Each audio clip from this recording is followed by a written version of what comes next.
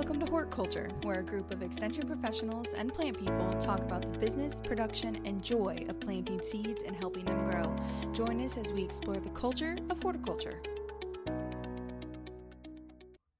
Hey everybody, welcome to an episode and welcome to our 14 people who are in different countries. I don't know if we have more than one person in 14 shout out to the international countries, audience. but shout out to our international audience that we have learned that There's we at have. least one in all of those countries, including the U.S. At least one person. Yeah.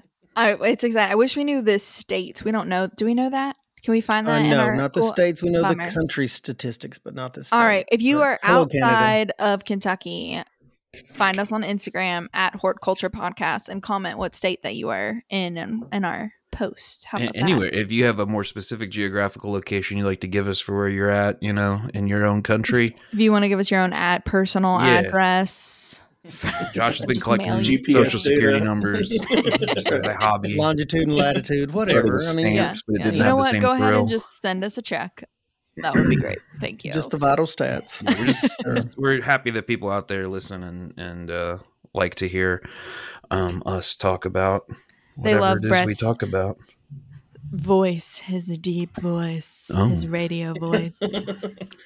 I wouldn't say my voice is that On deep. tonight's Yeah. episode What's happening here? of Horticulture. All of a sudden, we're all going octave deeper. What do you mean, Alexis? It's fine. It's fine. It's I don't know. okay. I just assume every man when he enters the phone or answers the phone, his voice drops an octave. So It depends When, on the stress level. Mine actually goes higher. It goes the yeah, other right. way. Yours does go does. higher. It does go It does higher. when you talk to me. So I guess that means I stress you out. Yeah. Our It's friend- resonating. Go again. It's a harmonic vibration. It's Just fine. slowly over the podcast, voice gets higher. We tease our friend Sean saying that he has his extension voice because he'll Oh, be yeah. going along and kind of talking like this, and then if somebody has a question, he'll be like, "Well, the cultivars we use out here at the farm are." I have my customer service voice. That's for sure. I think we Give all it do. to us. What's the difference? Hi, this is Alexis. How can I help you? Oh, That's not the voice I get. Hey, what do you need? What do you need? What do you need? What do you need? What do you want? Yeah. What? Yeah. Yeah, what do you want? I'm I busy feel like today. she answers when I call. I want What? it in bullet format. Do not give me full sentences, people. Right. Because it's not a bit of text. have a good time. Yeah. I Why swear to use God, lot if this word could have been when an few email. word do trick. Yeah. Okay, all right. So what's Anyways. going on right now in like extension office landia? Yeah. It's October. What kind of stuff are y'all doing? There's All like- the things. Getting Oh. ready for winter program. And and I've had surprisingly a lot of disease questions here lately, and it's Mhm. late season disease questions, but I guess that may be a function of more people with protected ag or high tunnels, low If tunnels. you don't or have powdery whatnot. mildew, do you even grow things? I mean, No, or that's- you're just trying to hide it. Yeah, my zinnias succumbed to that long ago. I've been doing. We just had a beginner farmer program last night, so I'm really excited about that and how that's going. And then we've got a beekeeping series that's been going Beekeeping on. classes are coming up. Yeah. so that's gonna continue on, and yeah, really this time of year is just kind of everything falls into place that you put into place. Mhm. Oh, 'cause back it's in fall, early right? spring. That's why they did Falling that. I think of it into as autumning place. into place. Autumning into Yeah. Automatically. for all of our I don't know how all to of make that our work. Sorry. British followers out there. It's all. Yeah. Aluminium and then into place. Yeah. And this is a point, truly a serious point. In the future, we're going to try to do a better job of keeping particularly folks in Kentucky up to date. I think we talked about that, didn't we, guys? Mm. As far as like statewide or regional events coming up, because there's so many Mhm. going on all around the state. And I, for one, have to admit that on this platform, this podcast, I have not been good about bringing up like all of these awesome programs Mhm. that I know that's going on both within our organization and other organizations that we work closely with. There's always something great going on.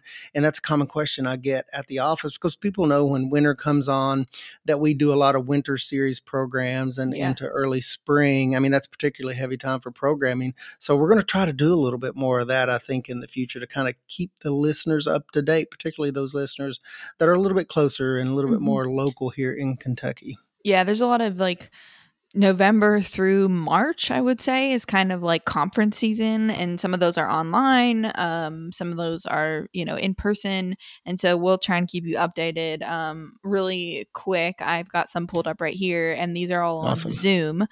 So if you're interested in them, reach out to us, and we'll send you a link to them. But we have something called Horticulture Webinar Wednesdays, and they're really short, like less than 30 minutes usually. October 18th, and these are all at 12:30 p.m. Eastern Standard Time.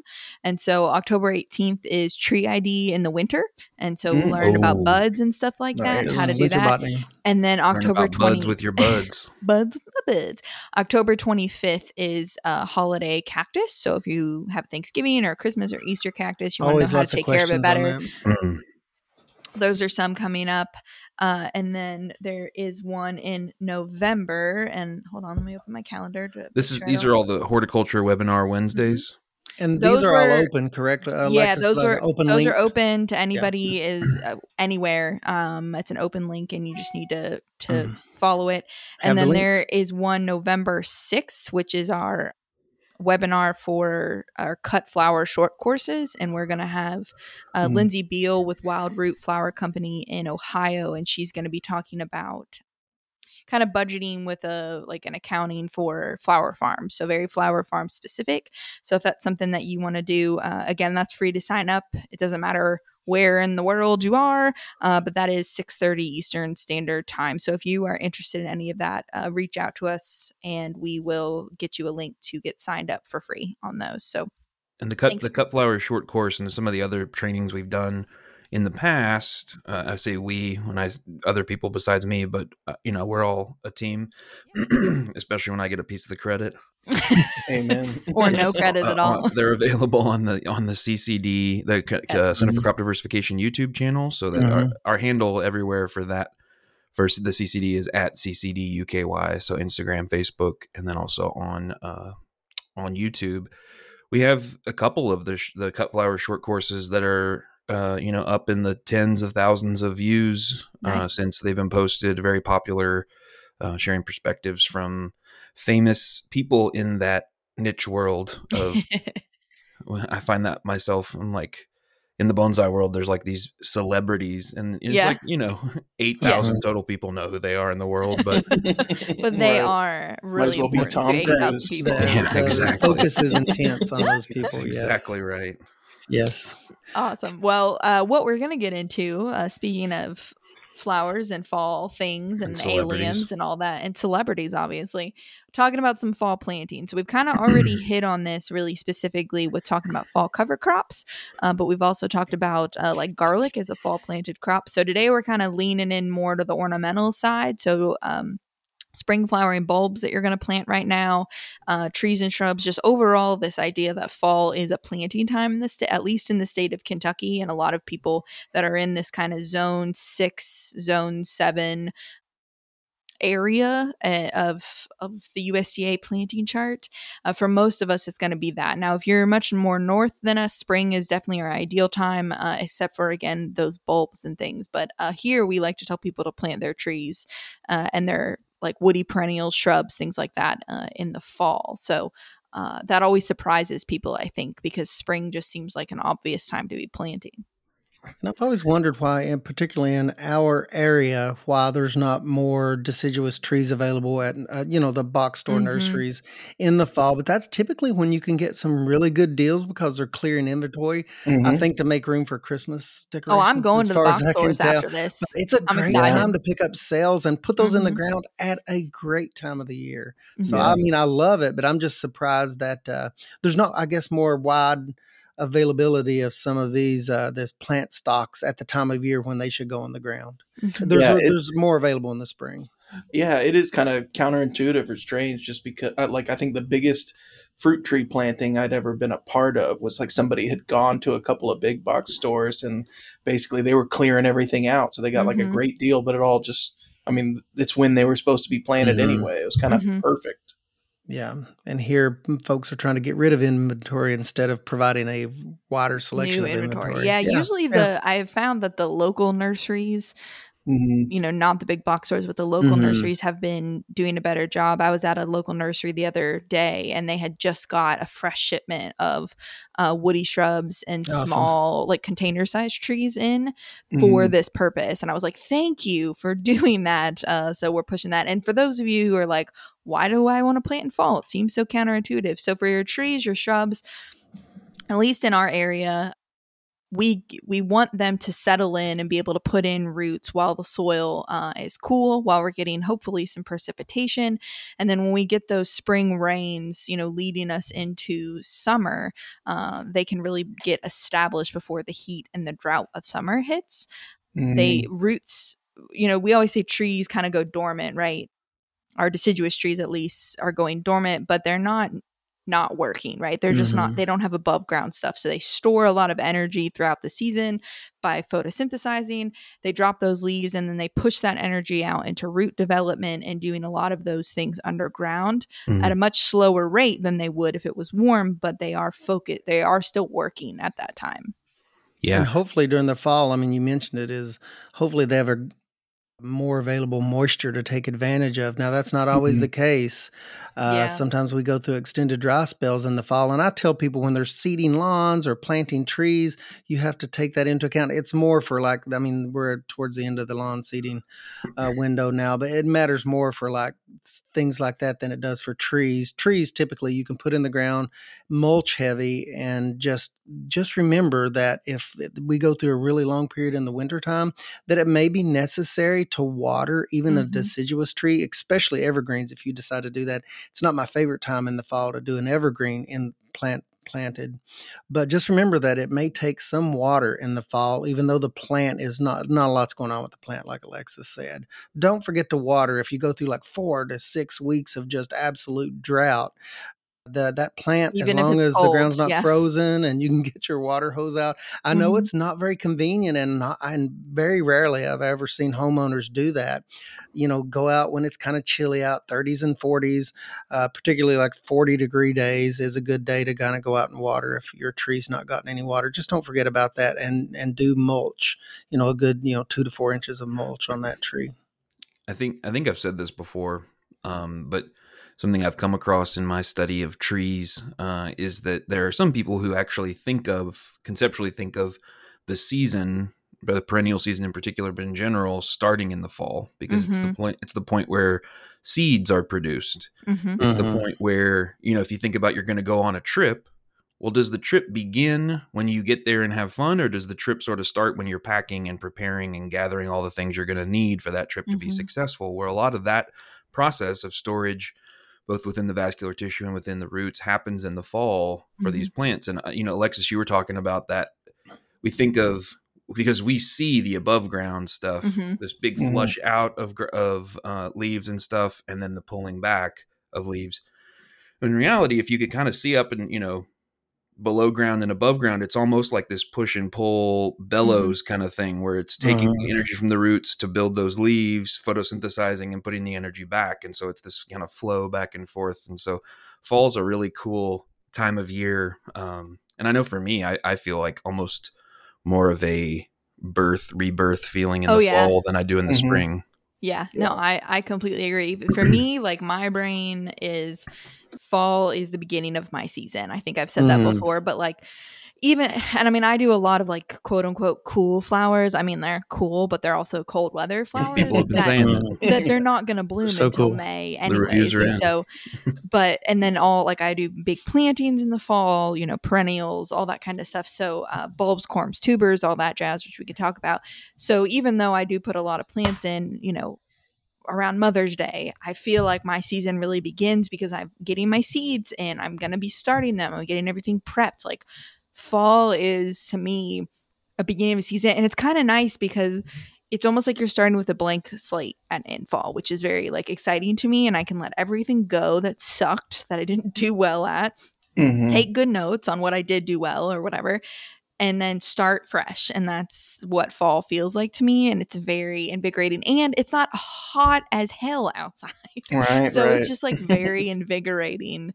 And I'm a strange one. I love like landscape bed cleanup when I'm blowing out all of the refuse and if I'm swapping mulch, which I don't do, but every 3 or 4 years, I try not to let the mulch build up. But just when I'm blowing out beds, and by this time of year, I'm already done with all of my pruning, my late summer pruning, because I don't want to deharden the plants this late in the season. But I enjoy doing all of that stuff. I mean, when I go to clean up Hemerocallis or daylilies and all that stuff, I just have always enjoyed that. And that's a flip time for me, where I'm just kind of cleaning up, putting to bed, getting ready for spring.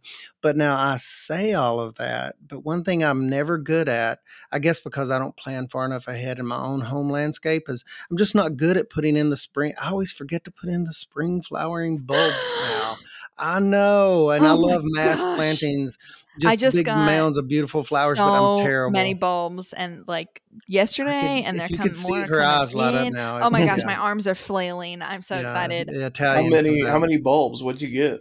Well, many pounds of bulbs. Remember, this is like my 3rd season of putting in bulbs, so it's not nearly as many as I bought like the first 2 years. But yesterday I got 100 narcissus and some fritillaria, like the big fancy fritillaria. If you don't know what fritillaria is, I want you to look at your phone that you're probably listening to this on, and I want you to Google it.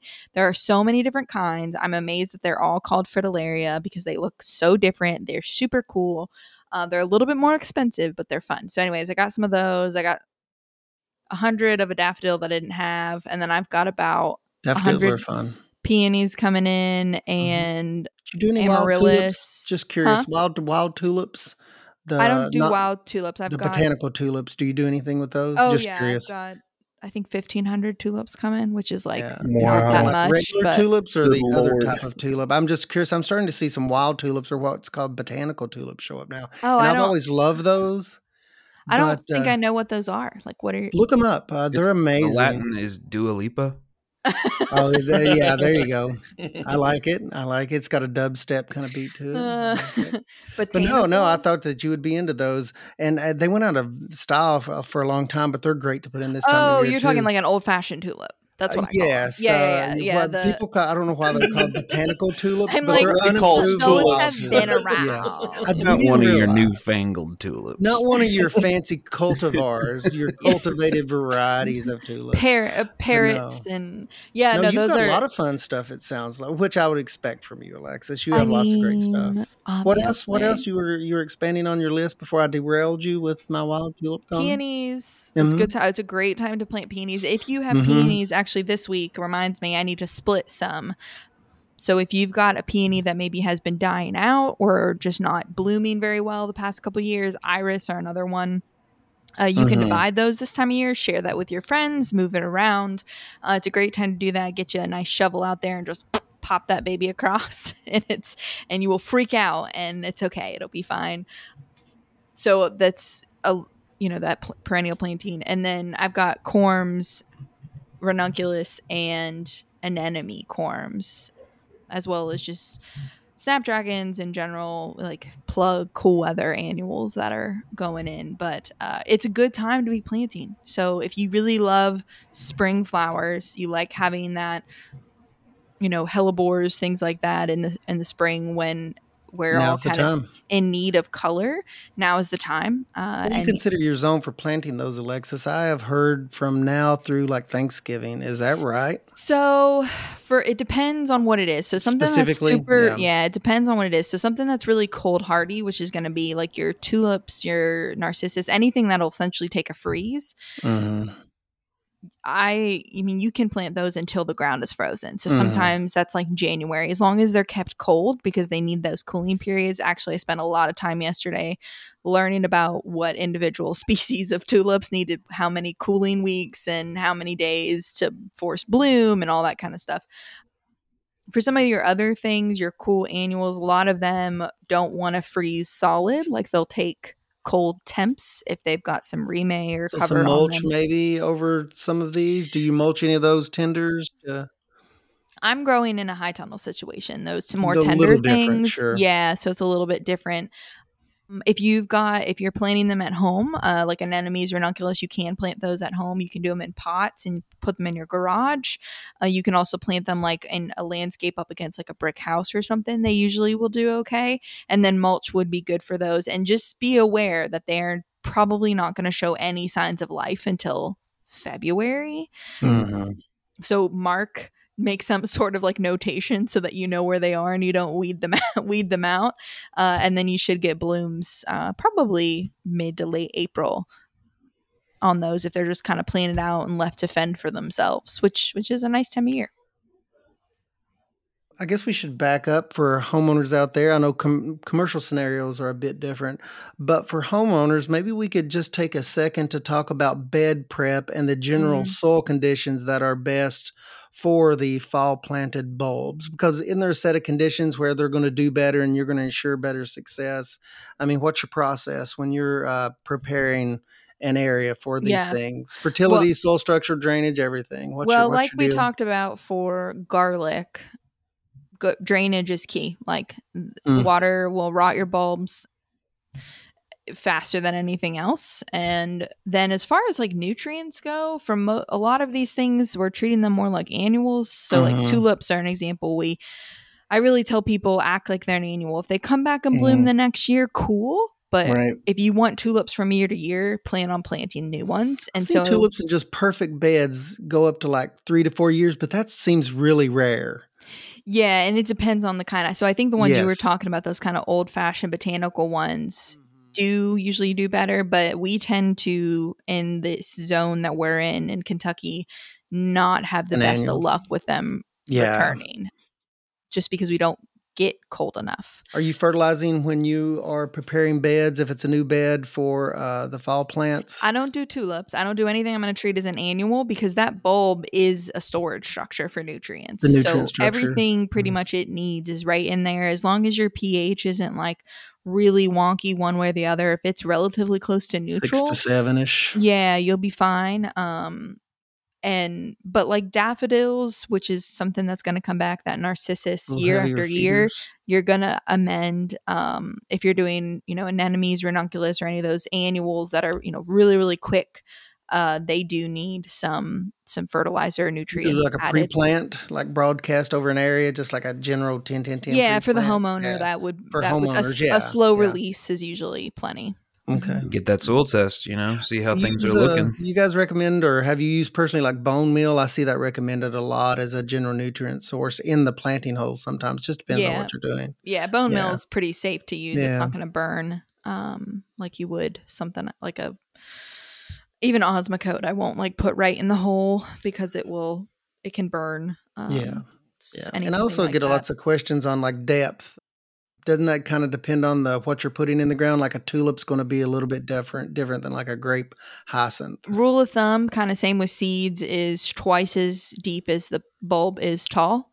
So take like the maximum height of a bulb and twice as deep. 4 to 8 inches, something like that. The bigger the bulb, the deeper you can go with it. It sounds like. Unless you're doing fritillaria bulbs really as big as this picture I'm looking at. Look them up. Yeah, some of them I literally like just transplanted some out of an area the other day, and I mean it's a softball, like it's the size of a softball. Wow. Crazy town. How deep is that when you're pulling that up? How deep are they in the ground? Up to softballs. Two softballs deep. There you go.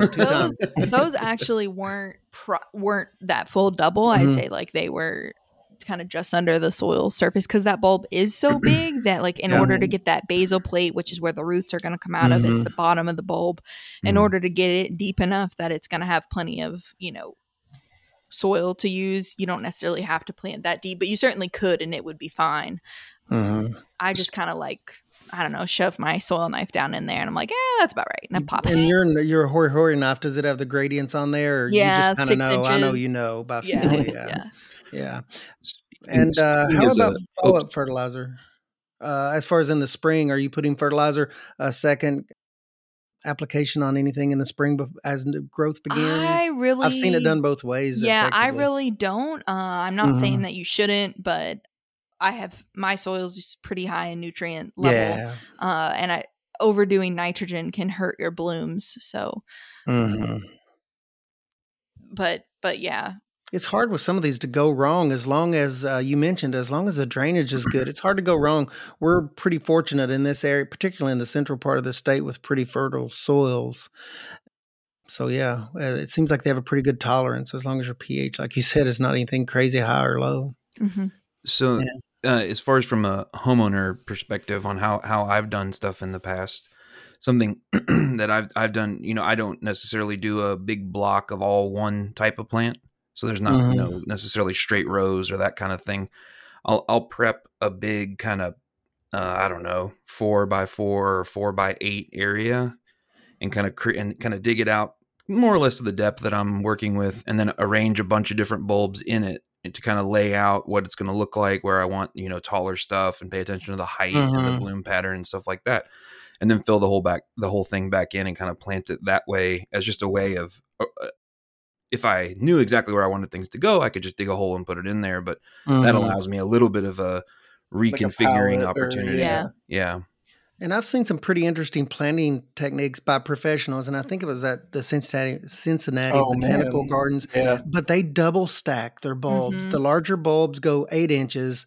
The more shallow bulbs, and they knew the bloom period, of course, they were stacked on top of at 4-inch depth on top of the ones that they had just planted with phenomenal results. And it was so beautiful. Yeah. And I was so into that when I saw that bloom, and then they described the technique, and I thought that was really cool. So I am anxious to try that sometime, probably this fall. I'm going to see what I can.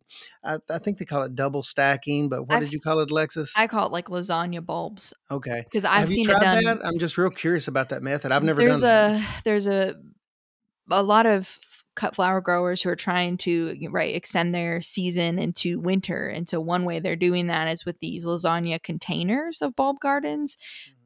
And so you plant your biggest bulb, which is usually in this case is often your latest blooming bulb, in the bottom of the pot. And then you go up a couple inches and you plant the next smallest bulb, which, awesome. So it's like tulips are in the bottom. Then you'll do daffodils. Then you'll go up and do hyacinths. And then you've got muscari, which is grape hyacinth on top. And so they'll and you just kind of like stagger who's on top of who, so nobody's like really pushing on anyone, and it blooms. It's the coolest thing to see. Like a full garden in a container. Phenomenal. And so that's in containers also, is what you're saying. Yeah, that's neat. Really cool. I guess the next question I have, I get a lot on like fall planted bulbs. When you fast forward that in your mind as far as placement, let's think about landscape bed versus in your lawn area somewheres. And you guys probably know where I'm going with this. Aren't certain types of bulbs, aren't they better for if you're going to put things in a lawn area that are going to be perennial, possibly? Like crocus or something? Yes. And some people, they see crocus in a lawn and it does fairly well. So they apply that logic to the later growing bulbs, and they don't do so well. Like naturalizing an area. Yeah. And it's your mowing patterns more than anything. If you put your late growing bulbs that break dormancy late, what you're going to have to do is actually not mow those off if you want them to be perennials and act like perennials, because you're mowing off the energy factory, the leaves.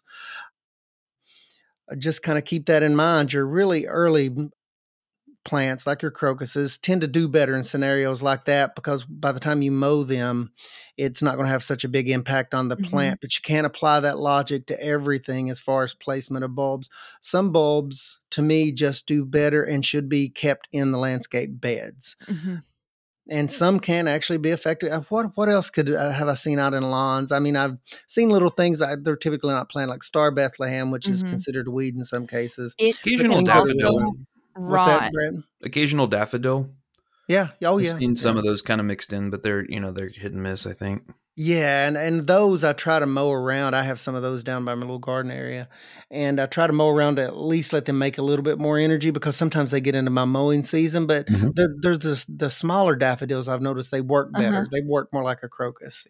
Yeah, they're more of like I think they're like botanically more like a paper white, which is paper whites. Everybody thinks of them as Christmas, and there are paper whites that are not hardy, but they are a narcissus. What am I thinking? The Glory of Snow and the dwarf iris, both of those are super early. Yeah. What'd you call it? Glory of the Snow? Yeah. I think that's Luca Jim. I don't know if I pronounced It that is. right. Mhm. It Yeah. and If there are people out there who are interested in, so our house, we have, I would say 90% of what was once lawn is now not lawn. It's landscaping and other things. And I always get uncomfortable when people say that it makes them feel bad or negative or in any way about themselves, but there is something cool about doing that. You should feel bad. Some people, well, yeah, I don't want anybody to feel Just ashamed. kidding, I have a lot of lawn. Yeah, as a growing up Catholic, I can say that shame doesn't always produce outcomes of action. Just sort of stew in it. Flagellation's much better. Not that we have a corner on the market, but we are very good at it. But yeah, if you are interested, you don't have to go, and we didn't go wholesale. One year you have lawn, the next year you have landscape. You can do it. I think of it as literally like biting big chunks out of the lawn. And so put in a little, and it kind of has a cool effect over time because it creates these little like pads of landscaping that expand outward, and you can kind of redo them or you can let them rock. But one good way to do that is if you have some landscaping now that's not grass, add a little chunk on the outside of it, a little circle or something or a square or whatever. You could put stones around it or do whatever you want to do, and put some bulbs in there.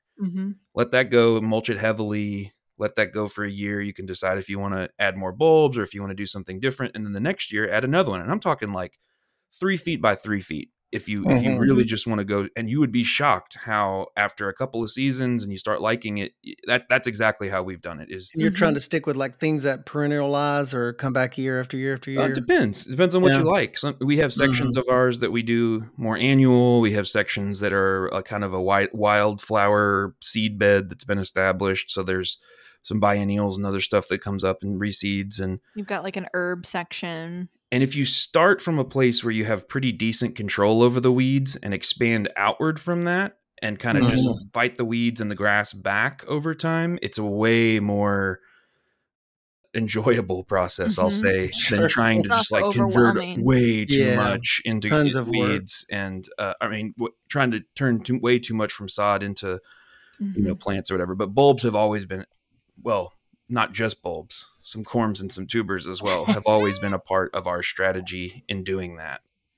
And I'd be curious, Alexis, if you could just give us a quick rundown of the differences between those things and maybe some examples. Bulbs, corms, and tubers. It's not a tuba. It's just because, not that, it's a little bit academic to some extent, but it's also is it a distinction without a difference? There's a practical aspect to all that. Yeah. So and you'll sound super smart when you talk to people. So a bulb is essentially like, if you think about, most of us have seen like a tulip bulb, but tulips, daffodils, hyacinths, those are all bulbs. A lot of the time they have a paper like covering that's going to be on them that you can remove, but I usually tell people don't, like there's no need to, but if it comes off, it's not a big deal. And that bulb consists of the flower, like parts of the flower, and leaves down in there. So a lot of time you can think kind of like an onion, right? Like an onion has those scales. Those are modified leaves. It's sort of kind of like that in a tulip. And so if you were to cut a tulip in half, you would see some of those like scales, which end up being the leaves. And you're also going to see the pieces of the flower that are very, very immature at the time, but that you can tell that they are just an immature flower. So that's all tucked down into a bulb. And then a corm is very similar. It's a storage, what's the word I'm looking for? Storage structure. Thank you. Yeah. And so there are not visible rings when you cut into that one like you would with a bulb. And so a corm would be something like a gladiola, crocus, ranunculus, anemones, all are corms, and they don't all look the same. So corm is, I always feel like if it doesn't look like an obvious bulb, it's probably a corm because they can kind of come in different shapes. And so they have they're more of a storage structure, and you're not going to see those same floral and leaf things down in there. And then a tuber is different from both of those. Caladiums are example of a tuber, and then of course a potato is, and it is a modified root structure. And so you get shoots and stems that come out of that, and then those are what form your floral pieces. Dahlias are even they're a tuberous root, which is yet another different weird structure. And then you've got like rhizomes and stolons, which is more like irises. And you jump into all of those. But most of the time when we talk about winter planted bulbs, we talk about corms and bulbs. And we kind of lump those all together. Like, if you call a ranunculus a bulb, nobody's going to be mad. We're going to know that you don't listen to the podcast, but we're not going to be mad. And just a quick note, you can tell if the flower is immature if it laughs when you say stamen and pistil. Yes.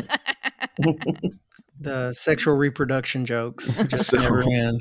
So did you touch on or maybe reinforce some of the Ray, you mentioned the practical implications of the different types with Lex, it's like by division or just going out and chopping things up with a shovel. I mean, are we talking iris here, or what kind of practical impact does this have as people are dividing these things, going through division processes? So I would say the easiest and most bang for your buck comes from when you divide a tuberous root.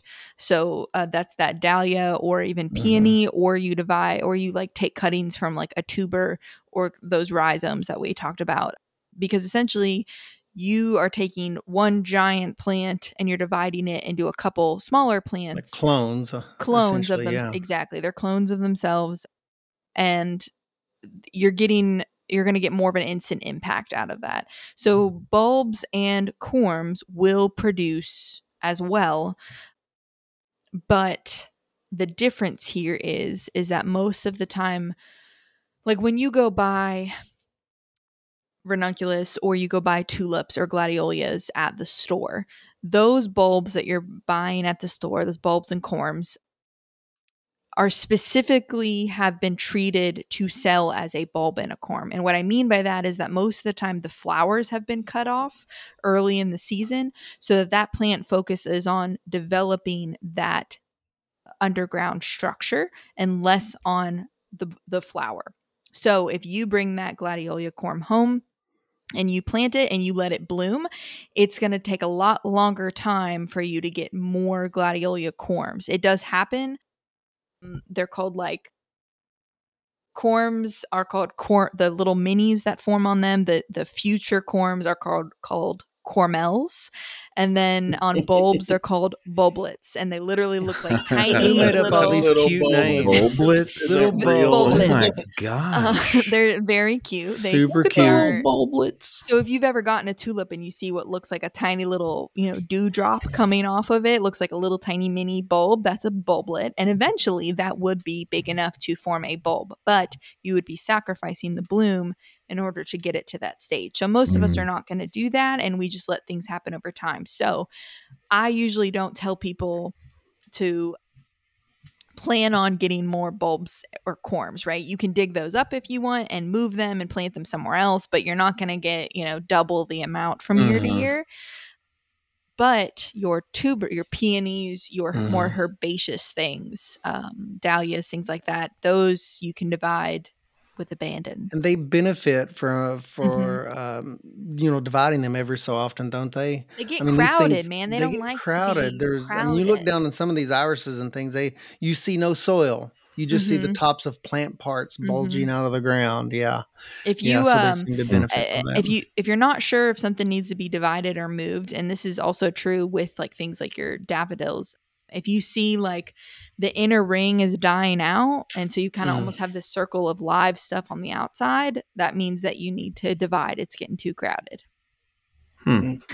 Yeah, fun fact. Is there this is a little off, it's not really off topic, but is there like is this just because these are cultivars, these are things that have been bred for this particular thing? I'm just imagining, like, is there some sort of natural cycle that would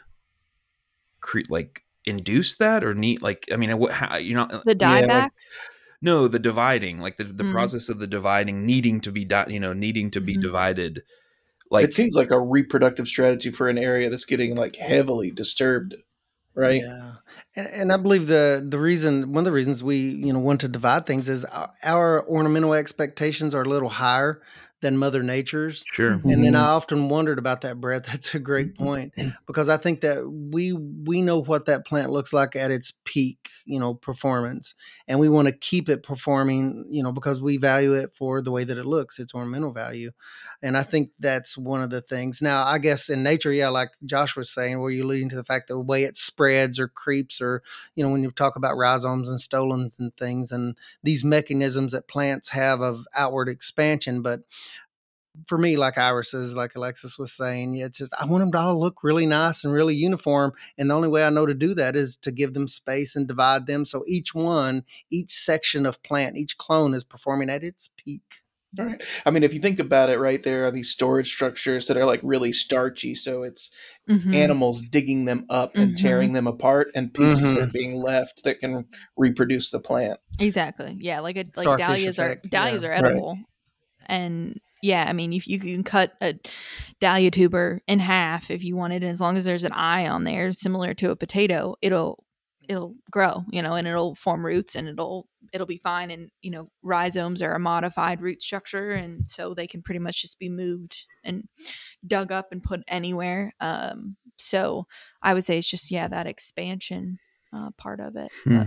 How about when folks go at their local, place of purchase, box store or nursery, and go to purchase bulbs? What should they be looking for? Because not all bulbs are created equal. I mean, things can happen in shipping and stuff. What are folks looking for when they're selecting and purchasing bulbs? Based on what Josh just said, I might do a taste test next time. You might have to. People choose Jeff or whatever. We are not telling you to eat any of these bulbs. No. But you're telling me personally, just not our audience. Yeah, just not the audience. Right. Brett, you can eat whatever poisonous things you want. If it gives you gladiolus. If it gives you acid reflux, it was a good bulb. Okay. Yeah. I would say look for ones that like visually, if you can't touch them, because sometimes they're in boxes and there's like a little clear window, so you can't necessarily touch them. Look to see if there's any like mold growth on them. You don't want anything with mold growth. That's gonna be Pythium or different stuff like that. So you don't want any fuzzy green, white, anything like that on there. If you can like physically handle the bulbs, you want them to be like heavy and full. So if you can just think about like garlic as well. If you've ever gotten garlic and some of them are it's like there's nothing in there. It's like there's nothing in the shell, so to speak. Right. You don't want that with bulb. You want them to be nice and lush and full. But not moist, I'm guessing. I'm guessing mushy is not a good thing. Mushy is not a good thing. Yeah. No. And it's really tough for me when I see things are in a box. I want to see them. I love the little I straight up open the boxes. I'm not telling you to do that, but I'm telling you what I do. I have been instructed not to open the boxes. Do as I say, not as I do. The boxes.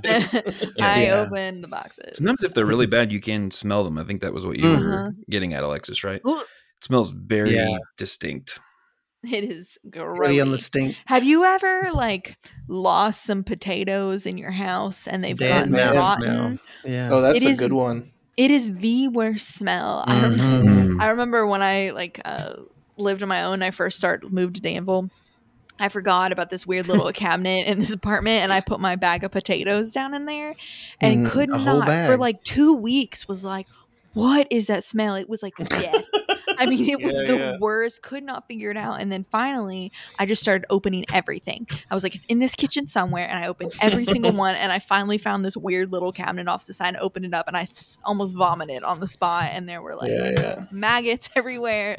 It was so gross. Yeah, no, they're bad. That reminds me of like, if you hand dig potatoes, there's like the seed potato down in there. Yeah. And like, so you're digging and you're grabbing potatoes. They're all like healthy and nice. And then you hit the seed potato and it just like pops. It's just like soup inside. Oh, yeah. It's a good smell to be on your hands and knees. You not only smell it, but you're marinated in it. We do that. Great. I do that with dahlias. Like the mother tuber is what it's called. And sometimes it's just it's gross, and it's usually cold and wet when you're digging dahlias, and you're like, nice. and you're muddy, and It adds to the ambiance. It's miserable. It's so miserable. Now, one other thing I want to. When you first started saying that, I thought you were setting up for like your tales as a pioneer from the frontier when the family would gather around and play hide the potato. And occasionally, mother would do too good of a job and hide it in the wall cavity and brick it up. Instead of Easter egg hunts, we had everybody loses. Yes, nobody lost a potato in your house. I was like, oh. Yeah, we're having all this discussion on like fall planted things, but I want to ask you guys and bring this up, and it's going to invoke anger in a certain amount of listeners, but that with the interface between all of these fall planted plant materials and squirrels and voles and things like that, is there any way to protect these things from critters that would like to dig them up and eat them or otherwise destroy your hard work? Do you guys have any secret? I got my 22 under the bed. Okay, well, that certainly is an option, I suppose. I'm just kidding. Like a nice warm sleeping bag for sleeping out in the field. Yeah, a pack of hungry, distraught cats. Well, I have a pack of cats. Yes, I do. Okay. Well, that's actually a good point. Yeah, I'm very excited because when I was out for a nice walk the other morning or evening, sometime during the whenever it was, at some point in recent history, the past 4 weeks, one of my neighbors had decided to jettison their supply of chicken wire, and they also had some hardware. Yes, nice. But I was only able to carry one, so I grabbed the chicken wire. It was morning because I was going to go back in the evening, and the hardware cloth was gone. Darn it. No. But I would have grabbed that. Spreading it out to all the people. But and you just use that, I guess, Brett. So I put, when I was talking earlier a little bit about I dig out an area, 3x8 or 4x8 or whatever size I'm planting. Put the bulbs in, put the soil, kind of pack it nicely so that there's good soil to bulb contact. And then once I'm like at the soil level, I take and put some chicken wire down and kind of pin it over there.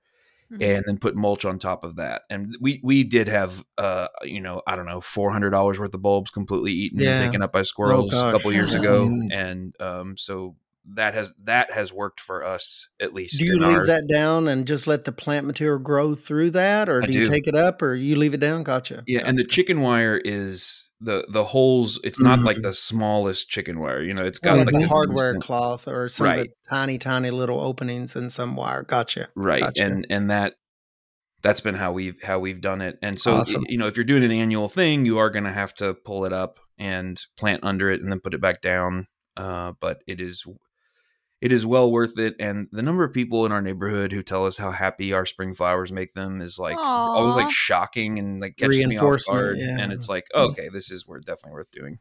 Yeah, I mean, the squirrels can do an enormous amount of damage in a short amount of time. $400. Wow. And that just totally, I could see that over just probably not that long of a period of time. They could really do some damage. Yeah. Yeah, it's pretty wild. So great tip there. I love it. I don't know. Has anybody ever done that? Just the different types of wire and things, but that's a good point, Brett. The good thing about chicken wire is it's big enough to where most things can go around it and it doesn't hinder anything.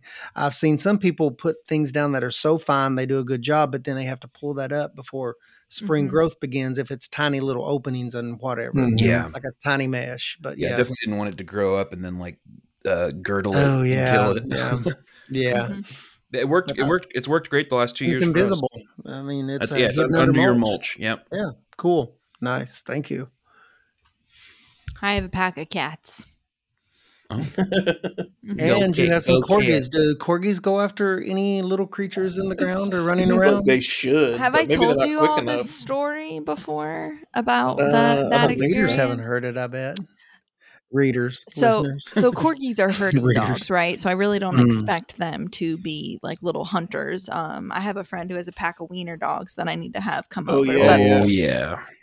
I'm afraid they would destroy too much just in vengeance. Probably. So I've talked about it before. I put silage tarps down on a lot of my stuff as I rotate things around. And when we were doing, I think I was starting a new bed, and I had the silage tarp down like all summer and pulled it up for fall planting. That's exactly what it was for my perennials. And it was pretty big. It was like a 50 by 50 foot silage tarp, and so we pull it up, and we have voles, of course, on the farm. And so those of you who don't know, voles they're kind of like a field mouse, but they have short tails. But essentially, imagine it sort of like a field mouse. But they love to eat like the bark around your trees and your corms and all. I mean, they'll eat all of your bulbs and stuff like that. So I have 3 cats, and so they know when we pull the tarp up, those voles are going to be right the underneath toys are there. coming out. The toys are coming out, and so they like hunt kind of together, and they wait on the outsides as we fold this tarp back. And my oldest corgi like doesn't know what he's doing, right? And he's like, "I'm a herd dog." Just is so confused by what the cats are doing, but he just happened to be in the right place at the right time, and the cats kind of chased it to him, and he picked it up and swallowed the thing whole. And I was like, "Oh my god!" bones and all. Complete panic. I mean, it was like I was like, "No!" and it was down, like it was in the stomach before I could even get close. And but a part of you had to enjoy him doing that because I was really proud of him. Yeah, I was like, well, at least there's that. But then I was also like, this is going to be a rough night. How long did it take for you to take him to the vet? Did that happen? Oh, no, nothing happened. I don't know when it came out, but I'm sure it did at some. Well, yeah, but this dog is also allergic to chicken. So, we didn't know what to expect. Well, a hairy vole, no problem. After that vole, his coat was glistening, man. He was glossy. He actually caught another one on his later that the next year. Kind of the same thing. The cats were working with him, but he had figured it out at that point, and he did catch one, and he did put it down. And I was like, "Thank you," and I took it and got rid of it. But yeah, the cats actually are in the mornings. I can see them out in the fields hunting. And I think that's what they're going after is the voles and the higher grass. So get you a pack of cats and feed them, but maybe just a little bit less. And they will take care of your squirrels. Yeah. Squirrels, voles, whatever. Moles and voles. Oh my. Well, I think that basically covers it. I mean, I could, for one, talk forever about bulbs and corms and talk to you about and days and weeks, cormels. freezing weeks for tulips, each individual one, give you resources on that. I'm going to try and force some tulips for Valentine's Day this year. I'm probably going to fail miserably, but I'm going to give it a shot. That's and all the spirit.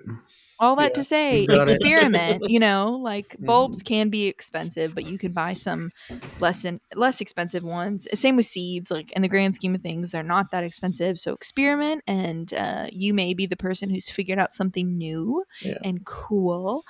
Plant your trees and shrubs, divide your peonies and your iris, mulch if you want your to be stuff. Inspired by tulips, check out the planting at the Botanical Garden in Cincinnati, or as they like to say, Cincinnati Botanicals Garden, and just Tanicles, Tanicles.